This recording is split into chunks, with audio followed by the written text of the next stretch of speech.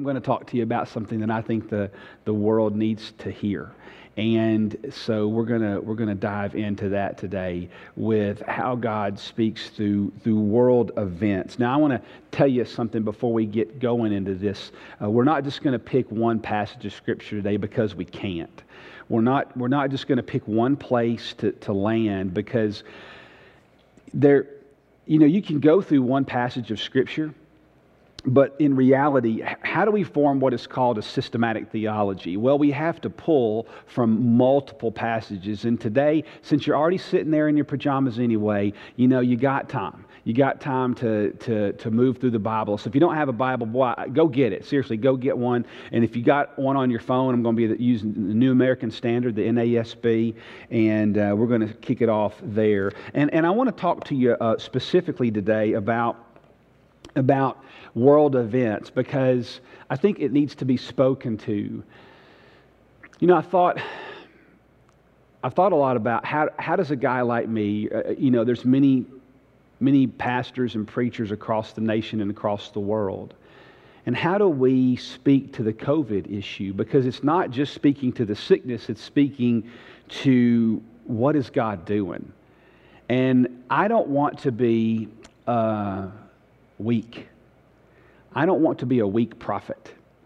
And when it comes to, most likely there will be nothing like this that ever happens again in my lifetime. This is one of the greatest events as far as just scope and size that literally in my 47 years I've ever seen. There's nothing like this that I've ever seen. And I think for a pastor or a preacher not to speak to that, I think that's untimely. I think we have to, but there's definite answers we can't give. And so I want to say this now while I'm thinking about it. This is going to be one of those times today where be careful what you hear me say. And let me tell you why I say that. I'm firmly convinced there's two sermons that I preach every Sunday. The sermon that I actually preached and the sermon that people heard. And those two can often not be the same thing, which is why I'm glad we've got video and podcasts, because you can go back. And I would encourage you, if you're driving down the road on Tuesday or Wednesday and you go, wait, did he say that? Go back and listen. And I promise you may be surprised. So before you quote me or before you misinterpret something, because that's going to be very likely today, because I'm not going to shy away from this. I know a lot of pastors will not tread into dangerous waters because they don't want to be wrong. And listen, there's some wisdom in that. I'm not going to let this COVID-19 season go by and not talk about the God of history and the God of sovereignty and the God of world events, because that's what's going on right now. And so today I want to try to meet that challenge a little bit. And it really brings up the question, does God cause bad things to happen? Well, it really depends on what you call bad. And it depends on how you define bad, right? So I brought something today. I brought another object. This is actually an older hard drive. It's a LaCie, and I think it's only 500 megabytes, which, they may not even make those anymore. I don't know. But this particular hard drive holds 500 megabytes of information storage capacity. So I want you to imagine for a second that this is the human mind. I want you to imagine for a second that this is actually the human ability to store information. So you've got a cosmic God that speaks every language. You got a cosmic God that lives in the future today. Think about that. God lives in the future now. He's the God of the past, the God of the present. He's the God of the future. He is unlimited. He's all-powerful. He's all-knowing. There's nothing He doesn't know. There's nothing He's never not known.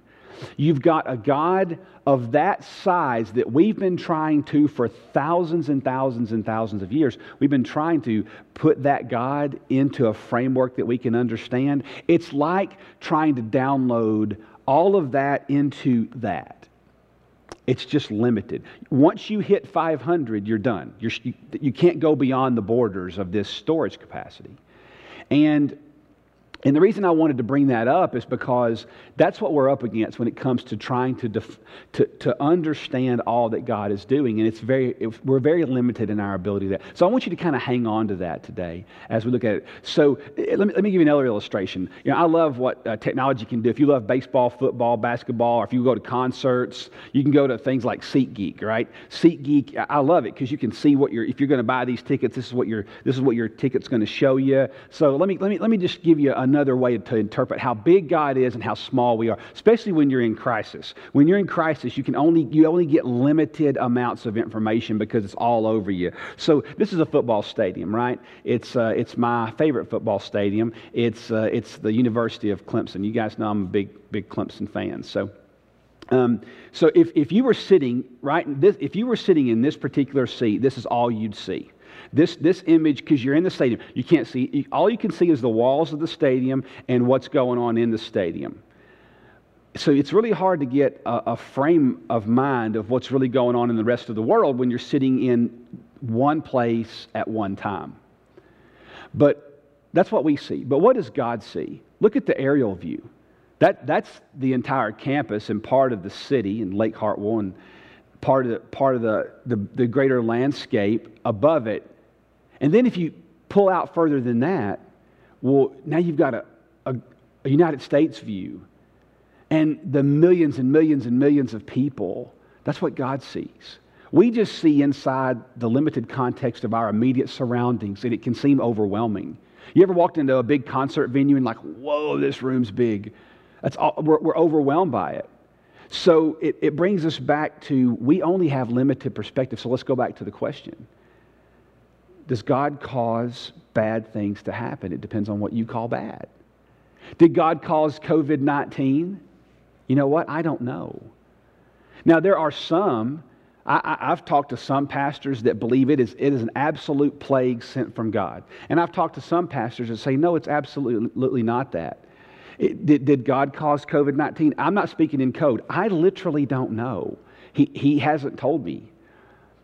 But is God using COVID-19? Oh, absolutely He is. There's no question about that in my mind whatsoever. So I want to give you today, as we go into this, I want to give you what I'm just going to call a foundational truth as we move through the Scriptures today. And this foundational truth is this. Never use one passage to explain all suffering, judgment, or discipline. Let me read that again. Never use one passage to explain all suffering, all judgment, or all discipline, because that's just not how you get what we would call a better systematic theology of, that's why I've always been a big advocate of preaching straight through a passage or straight through a book, but also doing what I'm doing today, is going through multiple passages. Because if you even think about the life of Christ, right? We don't have one passage. I think the longest description we have of Jesus, I'd have to go back and check, but I think it's Philippians 2. That's the longest discourse, and that wasn't even in the Gospels. So how do we get a picture of Christ? We have to take from Matthew, Mark, Luke, John, the Old Testament, the New Testament. We have to put it all in a jar and make sense of it. And that's what we're going to do today, is not just use one passage. But I do want to tell you one key truth, and it's simply this. Regardless of what's going on in the world today, I want to remind you of this. It's never too late to turn to the Lord before it's too late. You can turn to the Lord before it's too late. Regardless of what He's doing, the answer is always the same. Turn to the Lord before it's too late. So let's look at, how does God speak? We talked about the Audible series. Last week we talked about how God spoke through the Son. How does God speak? Sometimes He does use world events, and I believe He's using a world event right now, because this is a global issue. Well, here's a couple of, foundational points here, right? One, God uses world events to speak of His incomparable majesty. And the reason I said it that way, there's nothing that compares to Him. There's no close second or close third or even beyond. So God uses world events to display His majesty. And one of the best verses that points to that is Romans 1:20. Romans 1:20 says, I love this verse. It says, "For since the creation of the world, God's invisible attributes. His invisible attributes, His eternal power, and that there's two of them, His eternal power and His divine nature. Those are His invisible attributes. His eternal power and His divine nature have been clearly seen, being understood through what has been made, so that they are without excuse. That's us. We are without excuse. So let me tell you what that verse is saying. That verse is literally saying, if God had never even sent Christ, that creation itself was enough to show there is a God. Creation, as you've heard me say before, creation was God's first missionary. But think about, even in the creation act, the act of its, in and of itself, the act alone demonstrated how majestic God is. So that's what creation does. God uses nature. He uses creation to display His majesty. But it's not just the only thing He's ever done. I mean, I'm just going to list a couple of quick few. Think about other things God has done to reveal His majesty, how big and without comparison He is. He's given plagues of sickness. He's given drought. He's used famine. He's raised the dead. He's caused the sun to stand still. And one time He fed 5,000 people with 5 loaves and 2 fish. I mean, our God is a God of miracles. He's a God of big. He is a God of mind-blowing majesty. So God will use events of all sorts to display how majestic He really is. But here's the real question. The real question is why? Like, why does He do that? What's His motive right there? Like, what is God trying to do when He displays a famine or a plague or a miracle or a healing? What is He trying to do? Well, that answer is always the same, I believe. And that answer is that it's to show the world who He is. Now, one of the things you see in the Old Testament, you see it. I mean, there's just too many verses I could show you here. I picked one I'm going to show you in a second. But there's a lot of verses in the Old Testament that God will say, I am doing this so the world will know, or so this people will know, or this tribe will know, or this nation will know. I'm doing it so they will know there is a God. So here's one, Exodus 7:17. When in the whole issues going on with when God used plagues to basically get the attention of Pharaoh and let the people go. It says, thus says the Lord, by this you shall know that I am the Lord. See, by this event you will know that I am the Lord. Behold, I will strike the water that is in the Nile with the staff that is in my hand. So he's literally telling Moses what to say. And it will be turned to blood. So by this, Pharaoh, you will know that I am the Lord. By this, Pharaoh, you will know. All the land of Egypt will know that I am the Lord. That's why I'm doing it. I'm going to send frogs. I'm going to send locusts. I'm going to send sickness. I'm going to do these things, because you're not repenting. And so God is a God that does those things to reveal His majesty. But remember, the answer is always the same. Why? To display His majesty. What's our response? No matter what the crisis is, turn to the Lord before it's too late. That's always the same answer. There's still time to turn to the Lord. So God uses events for all sorts of reasons that are beyond our limited capacity to store it in our minds. And I think there's another key truth here, and that is that God uses world events to speak of His sovereign holiness. Now let me tell you what I mean by that. When you think about sovereignty is that God is in complete control. He is all-knowing. He's never not known. He's never out of control. Nothing sneaks up on Him. Nothing is beyond His scope or His power or His presence. There is nothing outside of Him. He existed before time, right?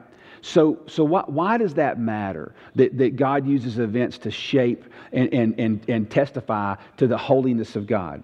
Well, He does it so that people can see just how holy He really is, right? Just how holy He really is. Now, I want to show you a verse here in Psalm. It's Psalm 22. Psalm 22, verse 28. It says, "Kingship belongs to the Lord, and He rules over the nations. Kingship belongs to the Lord, and He rules over the nations. God is sovereign over all nations, and in His sovereignty, He's holy. Now, we talk about holy. In fact, the guys just sang a song a minute ago about the holiness of God. And let me tell you something. That's an easy word to use. It's a real easy word to throw around. It's an easy word to sing about from time to time. But friends, I want to tell you, when you read the Scriptures from Genesis to Revelation, the Lord is very clear that He is holy and that there's no one like Him or nothing like Him at all. And I think sometimes we lose sight of the fact that because He is holy and because He is sovereign, He can do anything He wants to do. If He owns it, then He's allowed to manage it. He can break it. He can build it. He can sustain it. He can destroy it. He is sovereign over the nations. And so God uses world events to display His holiness and to display His sovereignty. Now, I want to tell you, if you have a Bible, turn to the very last book. It's in Revelation, and it's called Revelation. It's the last things, the document of last things. And in Revelation chapter 19, it talks about what's going to this final judgment, the end of time. But there's something I want to point out. I only put one verse on the screen, but I'm going to pick it up in verse 11. And Revelation 19:11, John says, "I saw heaven opened, and behold, a white horse, and He who sat on it is called Faithful and True, and in righteousness He judges and wages war. His eyes are a flame." He's talking about Christ. "His eyes are of flame, and on His head are many diadems, and He has a name written on Him which no one knows except Himself. He is clothed with a robe dipped in blood, and His name is called the Word of God. And the armies which are in heaven, clothed in fine linen, white and clean, were following Him on white horses. From His mouth comes a sharp sword, so that with it He may strike down the nations, and He will rule them with a rod of iron. And He treads the winepress of the fierce wrath of God, the Almighty. And on His robe and on His thigh He has a name written, King of Kings and Lord of Lords." Boy, it's going to be a pretty dramatic day, isn't it? But there's coming a time when Jesus will come back as ruler and judge, and He will judge the nations because He reserves that right. God reserves that right. It's never too late to turn to the Lord. Turn now while it's still time. There will be a day it will be too late, but turn to the Lord now before it's too late. That's always the answer, because there's going to come a time. History, as I said in one of our Facebook Live sessions on Navigating Strange Days, history has an expiration date. History has an expiration date. And God is sovereign, and He is holy, and He is going to judge accordingly. Now, what does that mean to us here in America? Well, I think it can mean a lot of things. But if you step back for a second and you think about even our own country, today you just don't hear a lot in the last several years. I mean, I'm going to go back 10, 15 years. You don't hear a lot anymore about God the judge. You hear about God the pursuer of you. You hear about God who longs to be with you, and He does. You hear about a God that comes to redeem your sin, which He does. But I want to tell you something, friends. We are dangerously walking into waters where God is there to meet all of our needs and to be our best friend and give us what we need to get us through a bad day. And I'm telling you, of the chief attributes, God is love, and God is kind, and God is joy, and God is faithful. He is all that. But His chief attribute is He is holy. He is holy.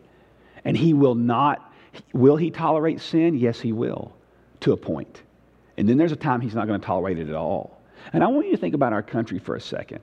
Think about where we are in America as a whole. If you elevate out to that global view and look back on the last 30 to 40 years in America, I just put a few of these together in off the top of my head today as a country.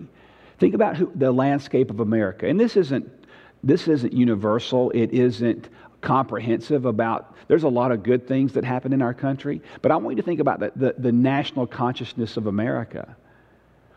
I put a few of these down. We can show them now. We're killing the unborn at anywhere from 600,000 to 1 million annually, depending on who you look at. That we are literally aborting we're living, breathing babies. We're killing them to the standpoint of 600,000 to 1 million a year. We've legalized same-sex marriage. Gender is now being redefined. Sex outside of marriage is not only normal, it's expected. And that's even happening in the body of Christ. Let me tell you, I want to speak to that for a second. You might be shocked at the eye rolls that I get sometimes when I even mention that. People think it's unrealistic, and that's just what people do. Listen, sex is confined to covenant, but not in the eyes of our country. We have a media that mocks God or God's purposes or God's righteousness or just righteousness in general. Divorce now is pretty much at will across our country. All the things that God holds dear, our country tends to laugh at or mock. And I'm going to tell you, friends, under that scope, can you expect God not to deal with us? Under that bandwidth, can you expect God to just act like it's okay, I just want to be their friend? Listen, God is going to judge the nations, and He reserves that right. Turn to the Lord before it's too late. That's always the answer. So how does God use world events? I would say one more I would like to share with you is that God uses world events to call people back to Him. Now, God's got a history of this. He's got a history of using world events to be redemptive in many ways. So what do you mean, Jason? Well, if you've got your Bible, just go back to the left a little bit to Hebrews chapter 12. And I want to talk to you for a minute about the difference between discipline and judgment. Because God will often use world events as a beacon to call people home. Now, I do believe that is, and this is just Jason talking, okay? And I do believe this is one of those places where the Lord is using COVID-19. Think about how many of you are Christians right now you're realizing just how much you miss physically being with the body of Christ. Man, I mean, I feel it. That's just one small... God, I believe, is using COVID-19 to let us understand the power of the church and how much we need a body of Christ. So God is... I believe there's a few other key areas He's using this in our nation to shake us and wake us about places where we've had idols that have grown up in. And I've spoken to some of that in our Facebook Live sessions on Tuesday nights at 8 o'clock. But as you're in Hebrews, I gave you a minute to get to Hebrews 12. So let's look at what the writer of Hebrews talks about discipline. Hebrews 12:4. He says, "You have not resisted to the point of shedding blood in your striving against sin, and you have forgotten the exhortation which is addressed to you as sons." And then he quotes, "My son, do not regard lightly the discipline of the Lord, nor faint when you are reproved by Him. For those whom the Lord loves," don't miss this, "for those whom the Lord loves, He disciplines. And He scourges every son whom He receives. It is for discipline that you endure. God deals with you as sons. For what son is there whom his father does not discipline? But if you are without discipline, of which all have become partakers, then you are illegitimate children and not sons. Furthermore, we had earthly fathers to discipline us, and we respected them. Shall we much rather be subject to the Father of spirits and live? For they disciplined us for a short time as seemed best to them. But He disciplines us for our good, so that we may share His holiness. Look at the target there. Look at the reasoning. He disciplines us for our good so that we may share in His holiness. And verse 11 is a key verse here. And discipline for the moment seems not to be joyful, but sorrowful. Yet to those whom has been trained by it, afterwards it yields the peaceful fruit of righteousness. And that's the idea. God will use events to drive people back to Him. And listen, for Christians, that's definitely true. We're not exempt from that. Now, I want to share with you the difference, though, between judgment and discipline. Judgment is for the enemies of God. Say, what do you mean by that, Jason? Well, judgment is for people that have turned their heart against God, turned their mind against God. They want nothing to do with God, and they are evil by choice, and God will deal with them. That is judgment. God's done it since the beginning of time, and He's going to keep doing it when people have turned their back and they literally spurn or disdain the authority of God. They want nothing to do with it, and therefore they go off down the road of evil. God will judge that. But for the Christian, it's different. We are not going to face the judgment of God because Christ took the wrath of God upon Himself. Jesus took the wrath of God upon Himself. And so Christians do not have to experience the wrath of God. Christ did that. But God will use discipline. He'll use discipline to drive us home. You know, I was thinking this week about one of the ways that God used discipline in a way that was incredibly loving. And there's a story we have of it, and you don't have to turn there, but it's in Luke 15. It's the prodigal son. You know, isn't it interesting that the father never lifted a hand? He never, to the younger son, he's probably a late teenager, maybe in his 20s. He never grabbed him. He never shook him. He never yelled at him for not doing things right, and he didn't beat him down. He just let him go. He just said, if you want to chase the far country, chase the fantasy. I'll let you chase the fantasy. Because the father knew how it was going to end. So that was discipline even of itself. That he let him chase his heart and all the desires he had in it, only to let that experience. Can you imagine? That's pretty hard. I mean, I'm a dad. It's pretty hard sometimes to see your children going down a road, but you got to let them experience the suffering, because how are they ever going to learn how to deal with tough situations if we're always running ahead of them and mowing down a path where they never get hurt, never bruised? No, pain is a wonderful educator. Pain and bad decisions always go together. I learned that when I was little, right? Pain and bad decisions always go together. And so the heart of a father will use discipline to drive us home, and that's love. It's a very important form of love. Now, I want to bring this home in a kind of a little different way. I want to give you what I'm going to call 3 positive nevers, right? 3 positive nevers. So what do you mean by that, Jason? How do we take all of this we've talked about today and make it usable on Monday through Friday, right? How do we do that? So I'm going to give you, stated in the form of a never, but they're positive, okay? Here we go when it comes to understanding world events and the heart of God. 1, never think God is obligated to explain His motives. That is to you. Never think that God is obligated to explain His motives. He's just not. And I don't say that like harshly, and I don't say that cavalier, flippantly. But I want to tell you. Now let's go back to our hard drive here.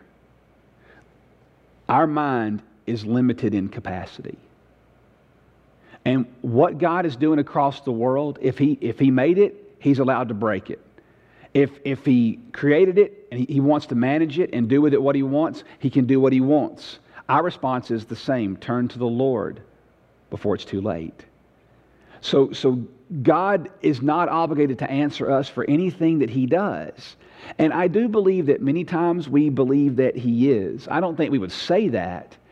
But the only way that I can interpret my world is my experience. And I only can look at the world through my eyes.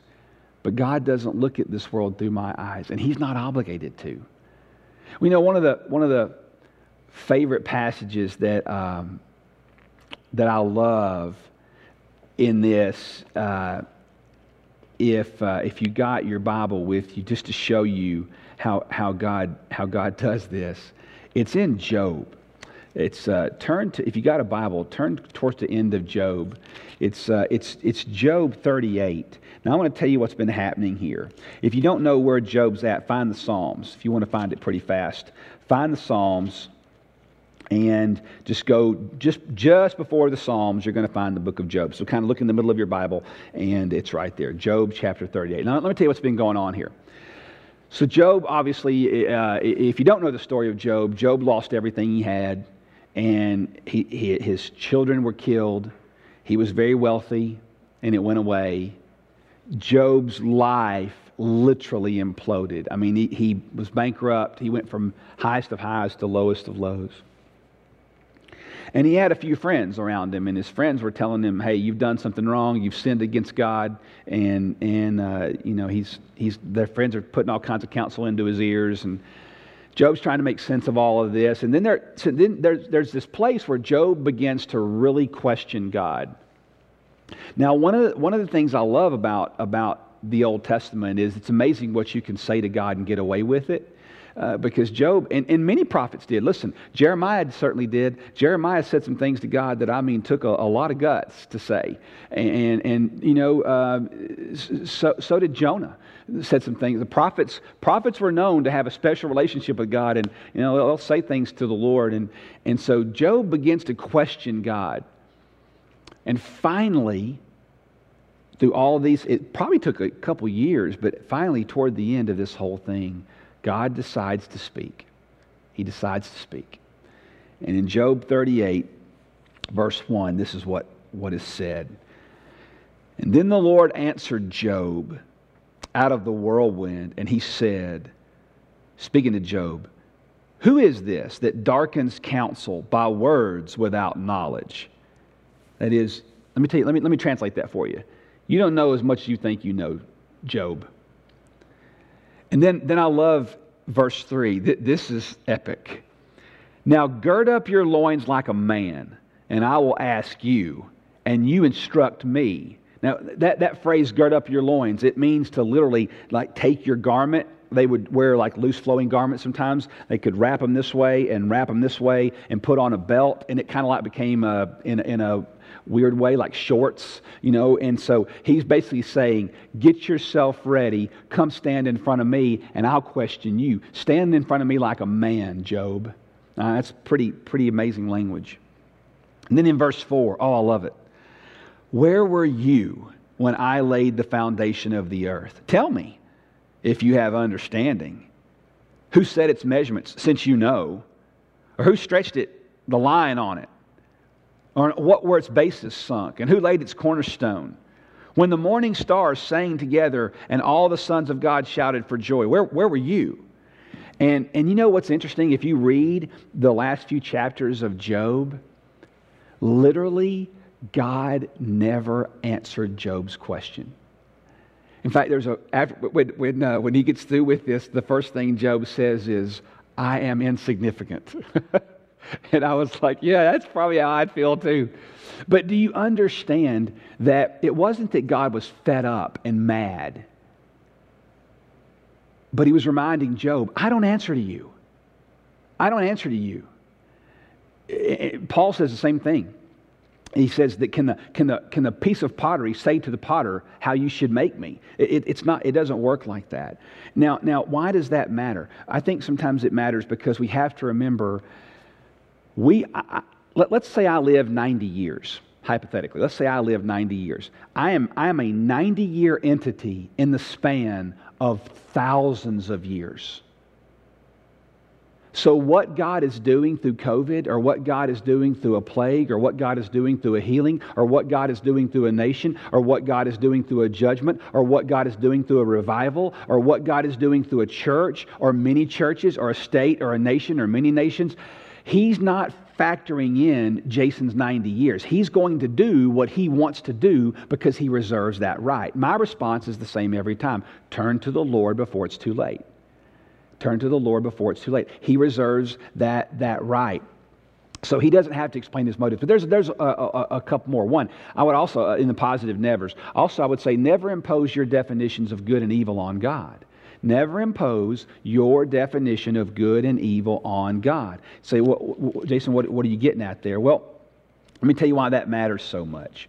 Is your emotions are real. If you've got, but they're not the truth, right? Our emotions are real, but they're not a filter for truth. And so if you got your Bible, go to Psalm 107. I'm going to use a passage here that really is fascinating to me, and it's really hard for Americans. This is probably that place that if you're going to misquote me, it's right here. So if you need to take a coffee break and walk away and mute the TV for a minute, then you can.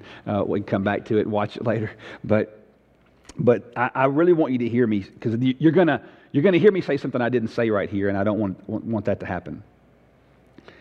So, never impose your definitions of good and evil on God, because what we call good may not be good to God, and what we call bad may not be bad to God, because our emotions take over. And listen, that doesn't make us bad people. I mean, come on. When things happen that don't go our way, well, yeah. I mean, it didn't go my way, and I'm mad, and that doesn't make me a bad person. It makes me a normal person. But what I am saying to you, friend, is don't impose that on God. Don't impose that on God, because your definition of what is good or bad isn't always His definition. He reserves the right to be God, right? And so in Psalm 107, it's one of my favorite Psalms. I'm going to start in verse 23. There's 4 different types of people here. In Psalm 107, there's 4 different types of people that cried out to the Lord. And the word cry out means to literally shriek. And in verse 23, we get into another category.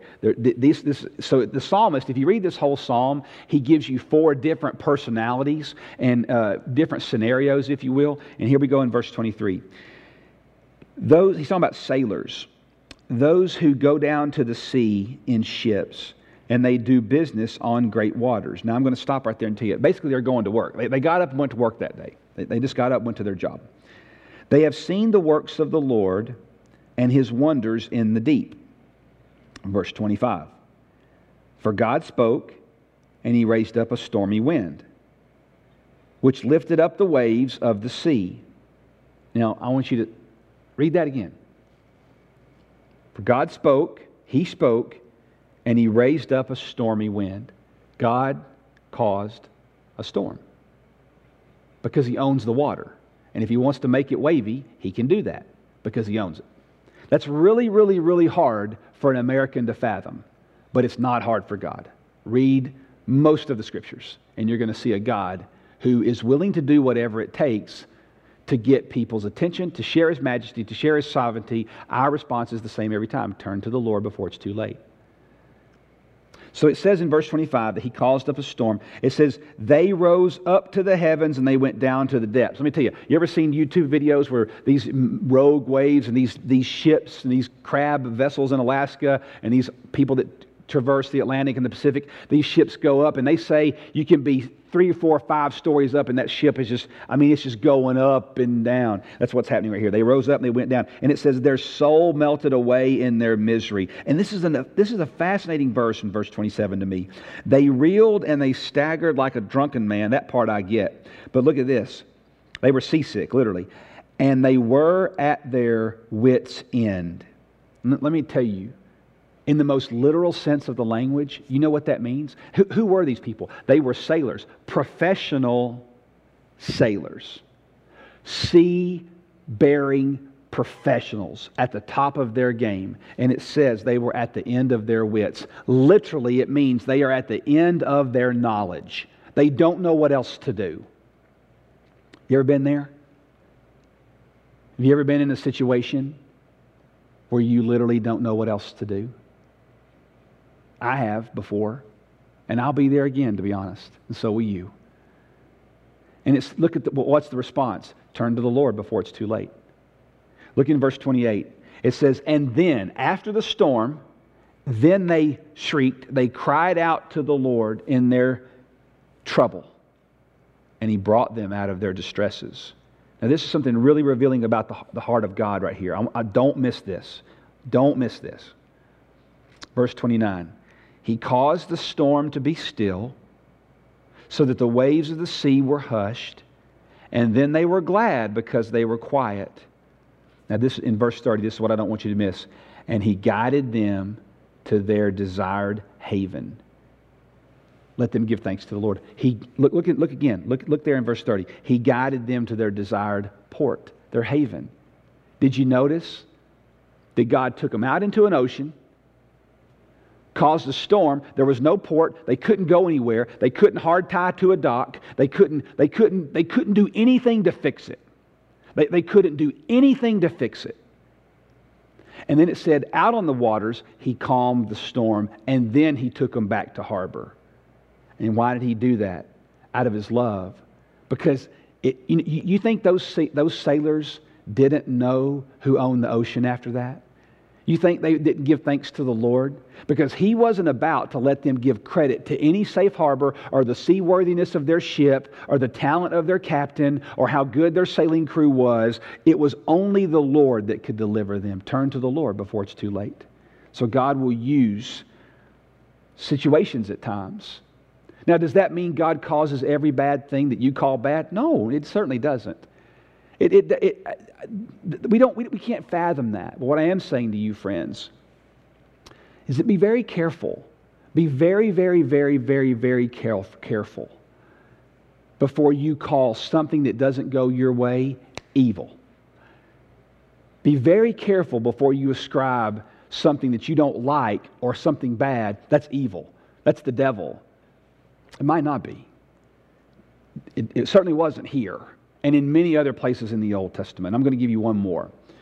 The positive nevers. Never forget that God remembers the faithful. Never forget that God remembers the faithful. If there's one core truth from Genesis to Revelation, that the Lord honors those who call on His name. He honors those who call on His name. Our response is always the same. Turn to the Lord before it's too late. Never forget that God remembers the faithful. Regardless of what context happens in our world, regardless of what happens in any world calamity, this is just one we're in right now. There'll be more. And the verse I thought about in that was in John 5, where John tells us, it quotes Jesus, "Truly I say to you, whoever hears my word and believes Him who sent me has eternal life. And he does not come into judgment, but has passed from death to life." If we repent and turn to the Lord, we will not face the wrath of God. Literally, turn to the Lord before it's too late. We have passed from death to life, and so we don't have to fear anything this world brings our way. You know, I was thinking about world events this week, and it just occurred to me once again. The greatest event that ever has or ever will take place happened thousands of years ago when the Son of God died on the cross. The veil of the temple was torn in two. He was dead. He came to life, and there's an empty tomb. It is the greatest world event. It literally changed the course of human history forever. Forever. God uses events.